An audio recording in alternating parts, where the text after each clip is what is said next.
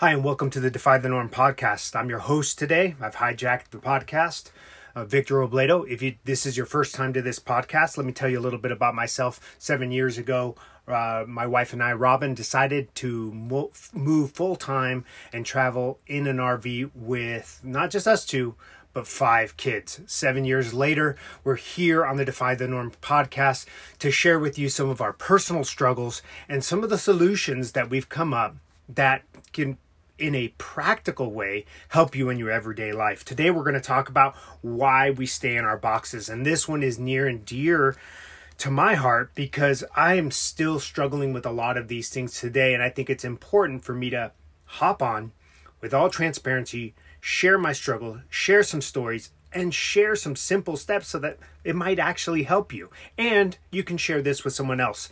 So please make sure if this does resonate with you, share this with others. We're trying to grow this podcast to help as many people as possible. Robin and I have been in the health and wellness field for almost 30 years, and it all comes down to helping ourselves, helping our family, but also helping others and getting that message out there. Before we get started, let's take a moment to take a nice deep breath. Deep breath in, exhale out. Deep breath in, exhale out. Good. Hopefully you're a little bit centered and you can pay attention to the podcast a little bit better and also shift and take sovereignty over your nervous system and control the mental state to which you're in. All right. So it was scary. It's been scary for me full timing. A big part of it is that I didn't realize initially what was going on in my psyche, in my mind, and in my programming. Essentially, I was constantly telling myself, oh, you're a piece of garbage, you're not doing good, you're not providing for your family, you don't have this big mansion, you don't have blank, blank, and blank, what are people going to think? And right there, that just points to 2 programming issues that I was running with for a long time. Not to mention the underlying programming and trauma that kind of layered into an always worried state. And a big part of this is I'm still struggling with it. For the longest time, when I was in my mid-30s, I went through a massive adrenal exhaustion and fatigue and was having high levels of anxiety. And as I recovered from that and put myself back together, it was very difficult to encounter any level of anxiety. I almost felt like I should not have that. I have now come full circle to understand that anxiety is a wonderful message telling you that you're slightly out of alignment, or else it reminds you that you're alive. Especially when I started in my mid-30s, starting training jiu-jitsu again, I really encountered that joy of that aliveness by once in a while throwing my hat on the mats and competing. And if you've ever competed in a one-on-one sport, even a combative, it could be extremely challenging because you get these high adrenaline dump right before you compete. And thankfully, I was able to go through that through high school and was familiar with that feeling. I had learned to go, oh, this is the empowered feeling. This is my primal brain getting ready for essentially battle. And so when I started competing in my mid-30s and the little smatters here and there throughout my sort of jiu-jitsu career, I really embraced that journey of stepping on the mat and going, wow, I am alive. I'm about to do this. This is exciting. I would look around, take a look at the crowd and the energy, because it is a wonderful thing. But for many of us, we struggle with paralyzing anxiety, and that is a little bit of a problem. Currently, I'm reading 3 books or three authors, really: Gabor Mate, Paul Levy, and Carl Jung. And it's interesting when we start drawing upon those 3 sources, what I find. And before we get deeper into this, let me share a quote with you that hopefully will resonate. And it's from Carl Jung regarding ego. The first half of life is devoted to forming a healthy ego. The second half of life is going inward and letting it go. Now, I think a lot of what we face currently with some of the challenges as we face as men and women as we age and have families and careers has to do with letting go of that ego. In this episode, I really want to present more of a focused way of dealing with some of those challenges you face.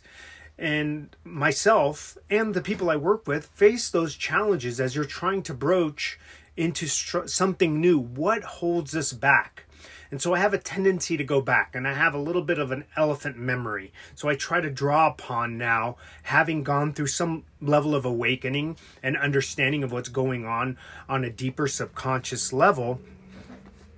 I struggled with really initially going through this mindfulness, going through this mindset change, going through this reframing process in developing, first off, new habits. Number 2, working them into my everyday life.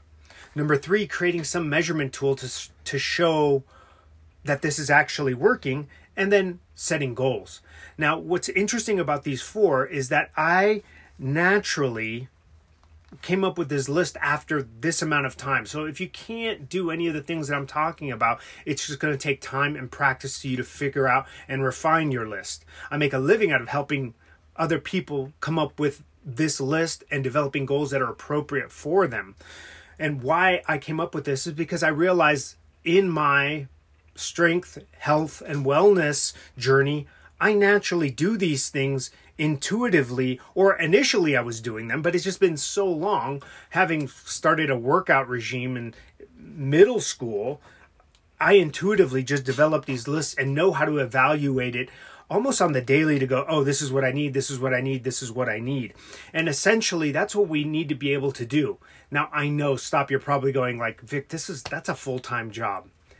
Yes, this is a full-time job. And as I broach this, realize that it is the challenge of every human to start working in their health and wellness. And the more I work with a client, the more they realize they have to spend more and more time. You can't spend 15 minutes on self-care. You can't hack it down to that little amount of time. If you can and things are working, I don't know anyone that can work it down. We do want to be efficient, and that we'll get to that in a little bit.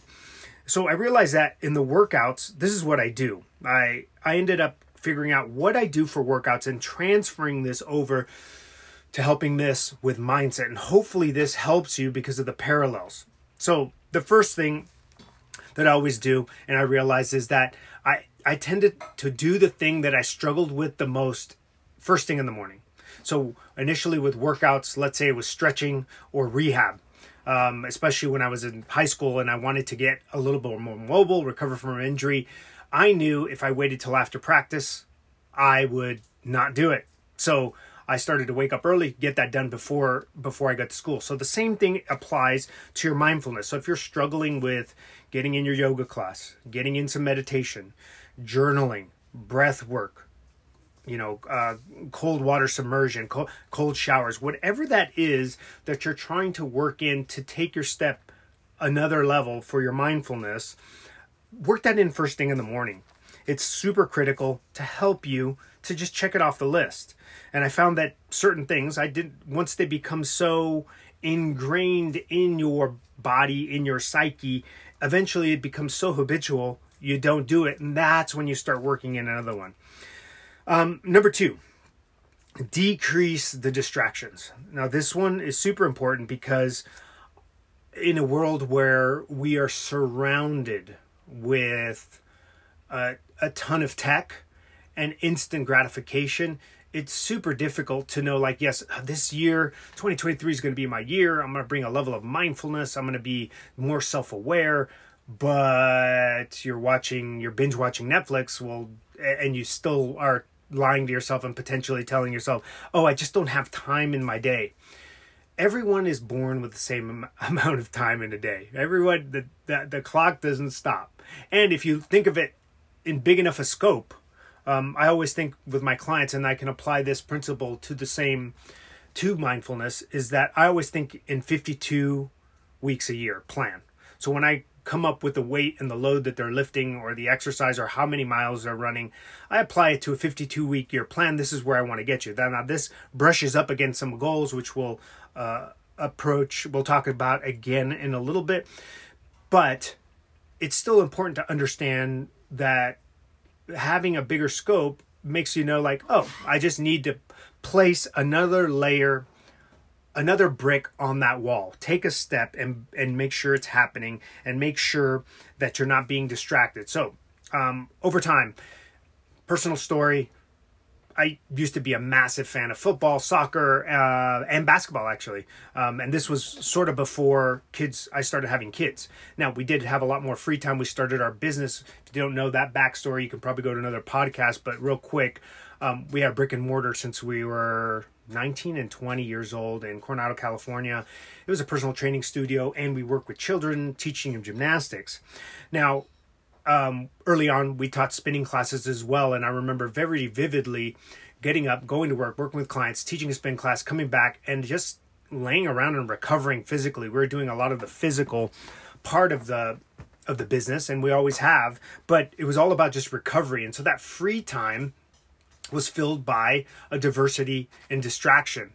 Now, that doesn't mean I didn't like it, but it was a distraction from the bigger picture. And so it's super important that you start refining it. So as I started having kids, got rid of basketball. As I started having second and third kid, I remember vividly choosing between, was it going to be football or football?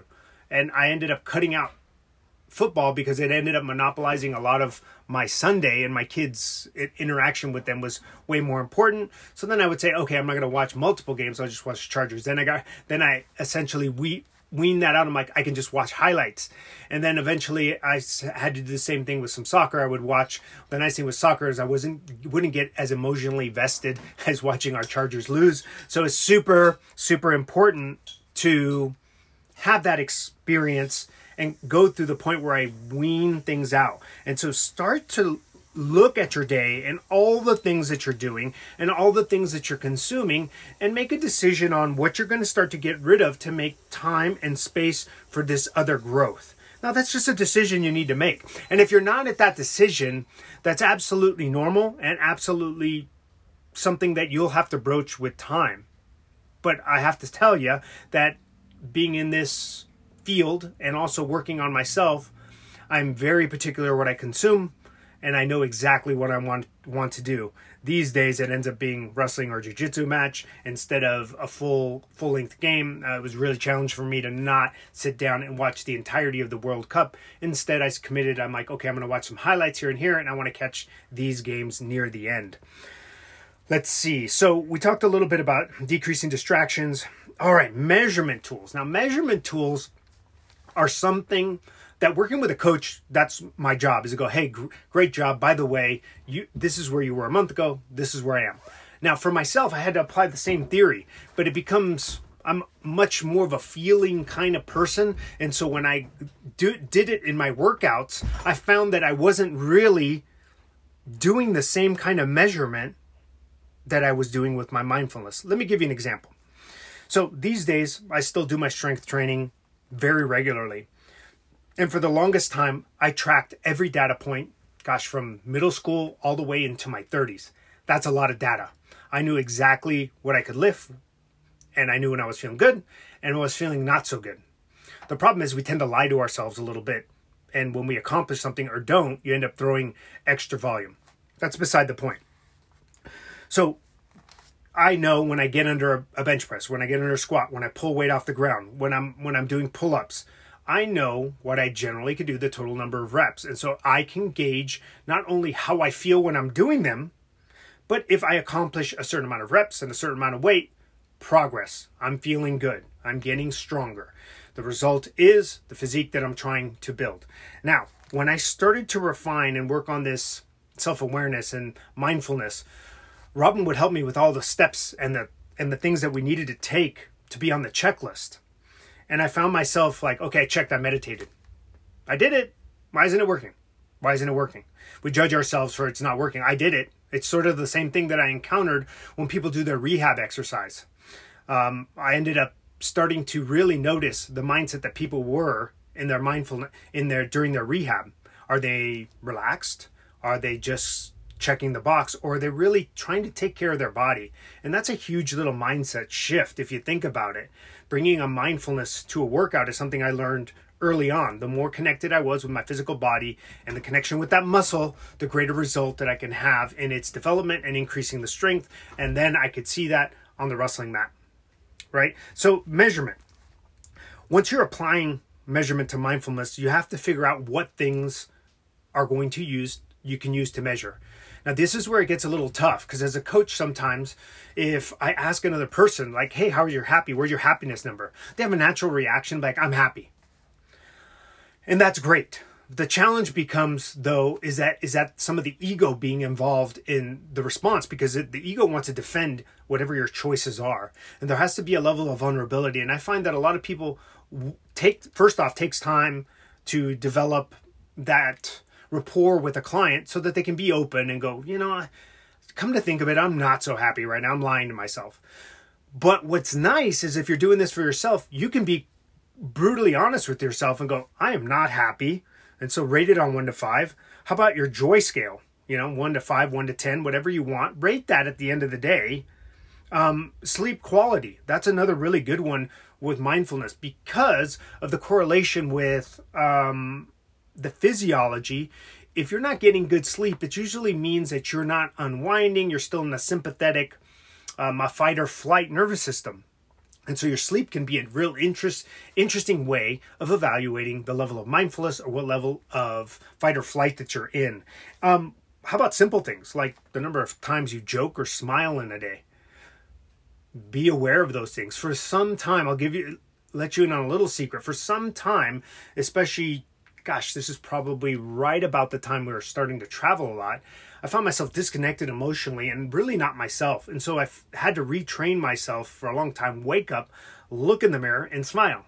And even though I didn't feel like it, like I'm doing it right now, smile, smile, smile, smile, just until it didn't feel abnormal. And that's part of that retraining that's super critical to start getting in touch with, like, wait, this is not the person I am. And this is the person, father, husband I want to be. And with loving kindness, remember, be patient with yourself, because it took you this long to get this way. It's going to take a while. And I used to apply that same principle when people would walk in and they were essentially broken. I generally made a living out of being able to fix people from injuries that they couldn't fix at a therapist's office or couldn't fix even with a doctor. They wanted to put them on meds. They'd come see me. I'd read mechanics and figure out the minutia that's associated. I said, look, it took you a while to get this messed up. It's going to take me a little while to fix you. So be patient. Be patient with yourself. And so as you start to get into goals of mindfulness, be aware that you should measure that as well, just like you would if you work out.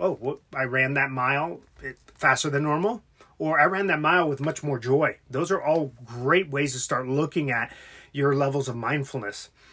One little correlation is that I noticed I've run these places, as explained. I have a lot of data points over time. I actually have most of it stored in my brain, so I know my numbers from a month, 2 months. If I start going 6 months, I usually start to get a little fuzzy on what I accomplished on some of my lifts. But in general, I can always refer to those.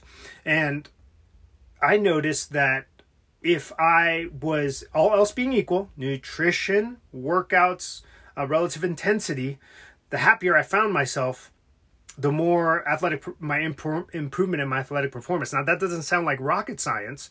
For most people, they know if they have a stress life, we actually see this in the pros a lot. People that have disarray off the field are going to eventually, it's going to permeate onto their performance. And so keep that in mind, because it also has a big part, a big action, will have a massive improvement in the way let's say you're trying to drop weight. I found also the happier I was, all else being equal, workouts, cardio, sleep, the happier I was, and trained myself to be, the more my body would tend to shed fat. And it makes sense the same way it would with athletic performance. So mind your thoughts. Now, why is all this happening? Without getting too much into science, if this is something that interests you guys, I want to hear from you. If you want to know more about the science from me, I can definitely go into it. I love geeking out on that stuff. But really, we're dealing with three issues. Your amygdala is being hijacked, 1. Our subconscious thoughts, 2. And a negative feedback loop. And I'm only going to touch on that for just a moment and leave you with just a little bit more about dealing with carrots and sticks. So dealing with the amygdala hijack, right? And this is not a term I coined. I actually, off the top of my head, I can't remember who coined that term, but it has to do with, this is the alert part of our brain, the part that's always that picks up when that gazelle walks to the water's edge and is worried about that crocodile taking a bite. That amygdala is on high alert. What we're encountering in humans is an overdevelopment of the amygdala, and you'll see the same thing if they evaluate brain scans for people that come back from war. They're in PTSD, is their amygdala is overly active. Well, that hijacking is happening a lot in our modern society, with news being the way it is, social media, the constant bombardment of fear and danger. Your amygdala is overactive, and that overactivity takes us out of the front of the brain where we can think more logically. So that's one part that we're dealing with. And certainly levels of mindfulness are certainly critical. Just sitting in silence and meditating. If you need more help with that, obviously I can help you, but just find a mindfulness, find a meditation practice that helps. The negative subconscious thoughts. If you didn't already know, we mention this number all the time in our podcast and all the time in our video. We have about 80,000 thoughts in one day, and 90 to 95, depending on the literature, % of them are all subconscious. And so the vast majority of us are having this underlying dialogue that's going on. Sub means under, and that means that you're not even aware of it. It's your job in your self-awareness journey to start being a little more aware of that. If you sit and do the work, you'll start to realize what things you're saying to yourself. But you got to get through that chatter that's at the top. And the negative feedback loop. So I alluded to some of the subconscious thoughts, amygdala hijack.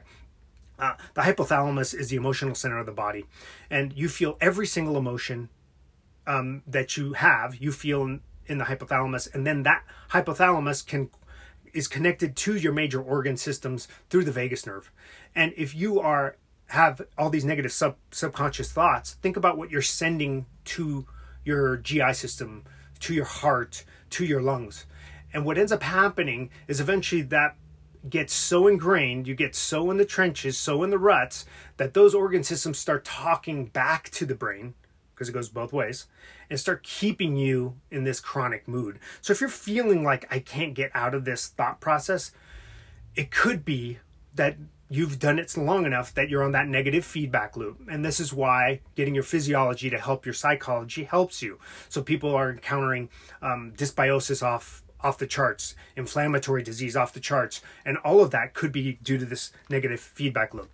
So look, you can, and I promise you it's going to take some time, but you can fix that and really gain your sovereignty over your mind again and who you want to be. It's important to just understand that the carrots and the sticks analogy is very simple. We are designed to remember sticks, to remember the negative, right? Because it saved us. The primitive man and woman saved us from being eaten by a crocodile. So it's important to retrain the brain and start. The best recommendations I can make are these 4 to finish off this podcast. Retrain your brain. Start with gratitude. If you're new to this, bring gratitude. Close your eyes, bring your gratitude into your mind and start to feel that. Once you start to find that gratitude, see if you could start feeling it in the physical body in some way, shape, or form. Most people with some practice will feel it in their chest space and like, oh yeah, I love this. I'm so grateful for this. Now, once you start feeling that, and yes, you start to feel it in the body. Whoa, guess what? You are more than just the body too. The mind and the body start to react. And once you start to make that connection, feel that, you start feeling, and you start feeling it in the body. That's number 3. So you start feeling, then you start feeling in the body. Number 3, then you can start focusing on that third eye or that area in that neofrontal cortex or neocortex in the front and start making it clear on what you want to be, what you want to feel like. It always starts off with a feeling like I want to be happy and joyous and light, for example. And then from there, I focus down and refine the pictures in my mind as to what that person looks and feels like. That's it for today, guys. Again, I want to hear from you. Let me know what you think. If you have any comments, please let me know. You can send us an email and we could set up a coaching call. Or you can join Be the Hero and start to digest some of this information. That's our group that can really start to help you digest step by step into some of this self-awareness, mindfulness journey. Thanks a lot.